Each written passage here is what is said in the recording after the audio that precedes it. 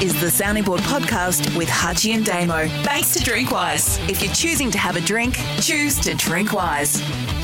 Question time on the sounding board for Drinkwise. If you're choosing to have a drink, choose to drink wise. Craig Hutchison, Damien Barrett with you, and we're just trying, as we have done a couple of times already in 2021, which is the Series 6 of the sounding board for Drinkwise. Something a little bit different, Hutchie. We are on Clubhouse, and welcome everyone who's already dialed into the Clubhouse community. So we're doing this live today and taking some live questions from the online community from around the world. I can see a couple of well-known figures already in the room too. Kevin Perry, the media writer's there, and Sean, the sports geek, who's very influential in the digital world, are already in the room. And to Jason, Daniel, Callum, Chris, Luke, Marco, Justin, Andrew and more, big welcome to those early adapters who've joined us on Clubhouse.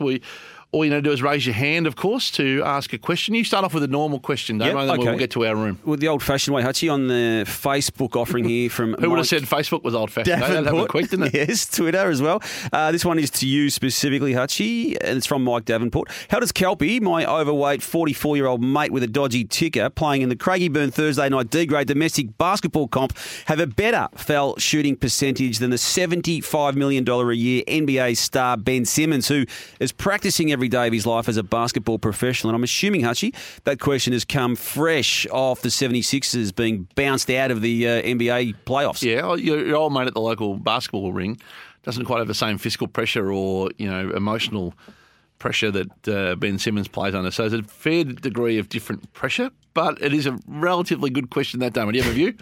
I don't follow the sport, as you know, as I do NFL and other sports, so I'd be silly to weigh in on it. I do know that as we go to air today with these questions, that there was a fair bit of criticism coming his way from 76ers fans, and I think even you'll find, Hutchie, maybe even some reservations coming from his coach and maybe even a teammate or two as well. So I think Mike's onto something there. There we go. For Drinkwise, we might start taking some questions from the Clubhouse community or online. We might start with Sean Callanan, who, of course, is the sports geek. G'day, Sean. Yeah, g'day, Hutch. How you doing? We're well, Sean. Introducing the Damo, who's with us as well. Oh, that's all right. I wanted to actually ask you about Clubhouse. Clubhouse was the first in the social audio space, and now there's Twitter Spaces, Facebook's made a clone, and now just last week Spotify's come out with its own green room. Where do you think this live social audio space is going to end up? Well, I should be better asking you. You're the expert in this space. I was on your podcast at one stage, and you would be better placed than us to answer this. We're samplers, so I'll answer on Hutchie's. I didn't know the name of the platform we're on at the start of the session, so he's probably the wrong guy to ask. I'll answer on Hutchie's behalf. Wherever the most money for him is. It's unreasonable. What do you think, Sean? I think there actually is. We've seen problems with Zoom press conferences. I think there is an option for these platforms to be used in that live press conference sort of space when talking to coaches and getting fans involved. But at the moment, it's a bit like the battle between VHS and Beta. The platforms are trying to figure out who's going to win. And at the moment, I probably think Twitter Spaces is actually is probably a better bet, and really interesting to see what Spotify are going to do with Green Room because they're pushing really hard into audio. So Clubhouse has probably got the wagons circling them at the minute, but it's going to be interesting to see where the space ends up. Our digital product lead, Ricky, who's one of the most outstanding minds in this space in the country, is here in the room, and he's interestingly observing all of the platforms. So I might get him to give us an answer. Oh, in fact, we've got Ricky's mic. We might ask Ricky, who's with us. Where do you think, Ricky, this will end up? Thanks for the unannounced debut. It's interesting. I think it's certainly a competitive space, and I think Clubhouse are experiencing some intense competition, but it's a challenge for the whole industry observing behavioural patterns that the pandemic's introduced, and is it a compelling way to engage in the future? I'm not sure whether it's just something that's temporary or not, but it's certainly interesting, and it technically it's very impressive, and it's certainly brought people together that ordinarily would not have had the opportunity to connect. So I think that's, whatever happens to it, I think it's shown us what the technology can do. With these things, it's usually the second or third incarnation of it that is what ends up being the permanent solution. It's rarely the winner that wins. Who was the first one that went on visual? It was Periscope, wasn't it? And they were quickly swallowed up and acquired. And that was the first, folded wasn't it? in. Yeah. My view, Ricky, from the cheap seats, and you lead all of our strategy in this space, so I'd defer to you. But my limited knowledge would be people fundamentally want to feel part of a community of something that they're interested in. and then what technology has done now has provided them that opportunity to do it on scale. And so you're right, there's probably Clubhouse might be the winner, or it might be one of the winners, or it might be something that gets swallowed up into something bigger in a cap raise. But people want to be part of something, and whatever your interest is, if you're interested in sheep herding or WWE, or you can pretty much find it on Clubhouse. So one more on that, Ricky, before we shut that particular part of this conversation down. Is it guaranteed that one of these outlets will go by the wayside at least? Is that what history tells you? Yeah, I think someone will get absorbed at some point, but I think everybody's trying to see what they can roll on their own first. But I think from Spotify's perspective, the podcast space is growing, the on-demand content is growing so fast, and the whole Clubhouse model is sort of antithetical to that. So they've actually got two different types of content running side by side, and is it a zero-sum game, or do they both exist in different ways in the future? It's interesting to watch. Yeah. And while you're here, Ricky, I've got a question for you about when one of our apps are going to be ready. So I'm only joking, mate. I'll let you go. I'll let you go. Thanks, I'm Ricky. going to quietly leave, as they say on the Clubhouse. Thanks, Ricky. Daniel Pine has got his hand up in the room. G'day, Daniel. G'day, Hutchie. G'day, Damo. Thanks for having me. First time, long time. Hello, Where are you dialing in from, Daniel? Just up the road, mate, in Northcote. Okay. So pleasure. Thanks for having me and for bringing me up on stage. I've got a quick question around sort of the commercial department and some of their influence going across different teams. There was a example earlier in the year with Dave Donaghy going from Storm to the Broncos, I think, and that caused a little bit of a non-compete brouhaha. And wondering, what do you think, or if it exists, their role that they play in IP and, player negotiation and even commercial contacts and sponsors and stuff like that. Do you think this will become more common across clubs and even, going across leagues? We see a lot of different CEOs and those kind of roles go across to different clubs throughout their career. How often, or how much more common do you think this will become? I think it'll become much more common, Daniel, because as it gets harder, the pandemic's made the world harder. And so the very best people in their professions are even more valuable or more poachable. So in sport, I think the means to restrict easy departure will become more prevalent, and particularly as private equity gets into sport, because they'll make it harder they'll apply more commercial rigor. Once upon a time, you're a CEO of a club and you walk in and say, go to another club, and they're emotional about it, but off you go. We wouldn't want you, we don't want to be here anyway. And then they're a week later, they're working for the opposition. That's as money gets bigger and as private equity gets involved in sport, more commercial rigor, I think, will be put around those things. Thanks for your chime in there, Daniel. We might go in, raised in their hand in the room is Jeff. Jeff Measy. G'day, Jeff. Hey, Craig. Nice to see you on this platform. Whereabouts are you dialing from, Jeff? I'm dialing from Melbourne. Fantastic. My question for you is around this whole audio play, all these audio apps. We saw that Clubhouse created an official partnership with the NFL during the NFL trade period. I know you're very close to, trade period in terms of AFL. What are your thoughts around audio apps and how they're going to make an impact in the sports industry? Well, I think they already are.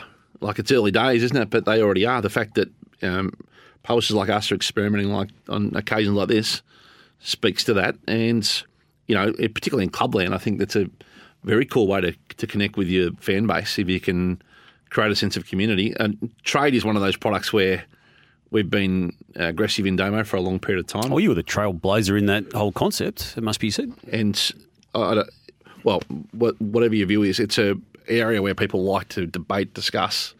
There's not that too many of those type of communities where there's high-octane news and and a means to interpret it in real time, because it's actually the interpretation of the news. The myth about trade is it's about where people go. It has nothing to do with where people go. We learned that mistake early days, didn't we? Yep. The actual trades themselves were not the story. It was the build-up to them and what it meant. Well, I think what sport does, and this certainly speaks to Sports Entertainment Network's view, is it's a highly engaged area of the world. People, if you're a sports fan, you're generally a very passionate one and you've got a strong view. And so, absolutely, this will be part of that, I think, for a long time to come.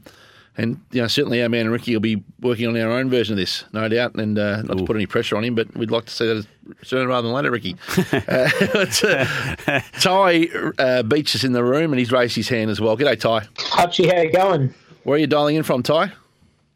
Sunshine Coast in Queensland. Beautiful part of the world. Welcome. Just had an idea to pitch to you. I think it's right in your wheelhouse. To help sort out the bye weeks, I thought of maybe having a bye week for all teams starting on the day after Queen's birthday, Monday, so everyone gets a bye, and then a mid-season trade period from the Tuesday night until Sunday night. So primetime Sunday, and then the following round starts on the Thursday. So there's only like 9 days in between the rounds, and you have the mid-season trade in between then. What are your thoughts? I think it's fantastic. I think it's a great idea, and I would add to that I would start the next round on the Sunday night, and I would make that the mid-season tournament begin. So you have a 5-day break, there's player movement, there's mass hysteria, and then all of a sudden from the Sunday everyone bobs up in the same city and you play 4 games in 21 days, and that's a great way to transition the seasons, and it'll create massive interest. It'd also get over a bit of that mid-season fatigue that we've all gone through, Damo, as an industry and as a code, in need to put a spice of life in the middle of a season. The mid-season trade period, I feel, will come in at some stage, not necessarily as early as next year, but sometime in the next huge. 2 to 3. Can you imagine this week at Carlton, mid-season trade period? Yep. You know, are they conceding defeat? Are they moving on? Are they making changes? They try and offload a couple of big contracts. Yeah. Oh, my goodness. Yep. So I think it's a great question, Ty. Thank you very much for joining us in the sounding board room. So you can, please raise your hand, by the way, if you'd like to join us. We've got Greg and two Matthews and Jordan and Jack and Chris and others who've all joined the room while we're transitioning to our next question. Yeah, we'll go back to the old-fashioned way, Hutch, as we're now referring to it. Ollie Reese, who is, I think, a regular question asker, always comes up with something pretty provocative. Which optics are worse, Anastasia Palaszczuk getting the Pfizer jab to enable her to go to the Olympics in Tokyo, or Scott Morrison's side trip to explore his family heritage while in the UK?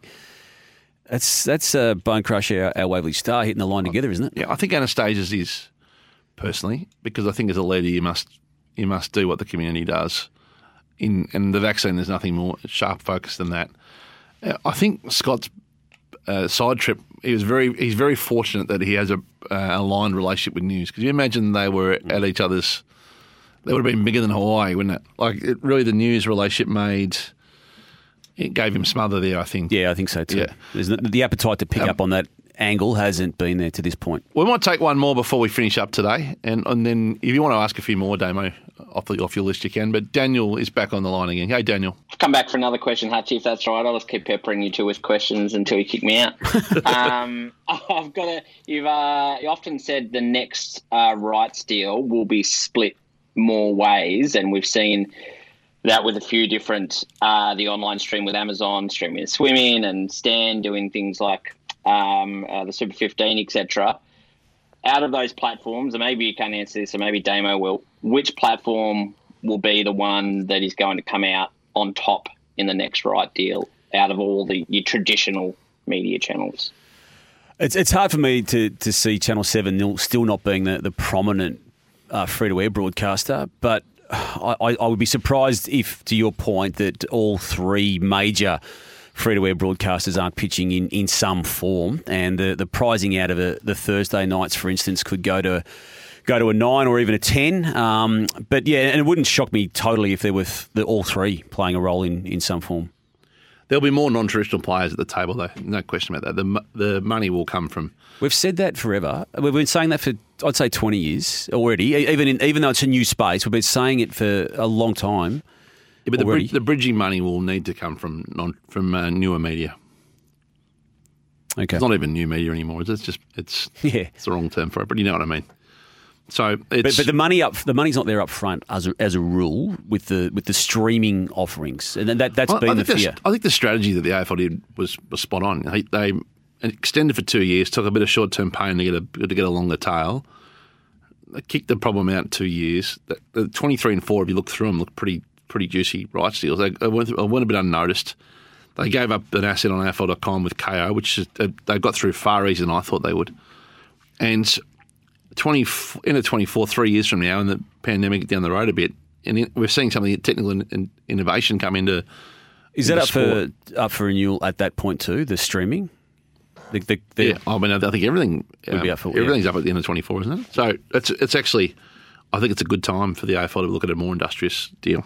I think they would agree with that. Are we? We'll wrap that up, I reckon. Close down Clubhouse? There'll be a part 2 of questions, so don't worry. But for those who join us live in the room, I'll call them all out too. Daniel and Andrew and Edris and Jeff and Sean and Jason and Marco and Justin and Brett and Paul and Sam and Jack and Chris and Jordan and Greg and Matthew and a whole lot more. Thanks for joining us. And we will be back for part 2 of the Sounding Board questions. And, of course, the Sounding Board scorecard is ahead in the coming days for Drinkwise. If you're choosing to join Clubhouse, choose to Drinkwise.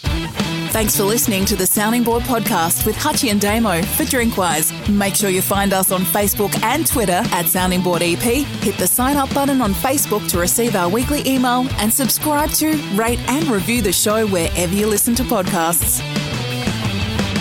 Hello, it's Stavros from O'Brien Real Estate. Want to know what's happening in real estate? Join me on Under the Hammer. Market trends, boom suburbs, and what to do if you're buying or selling. We've got it all on Under the Hammer. Red Energy's podcast lifestyle series, available from wherever you get your podcasts and the SEN app.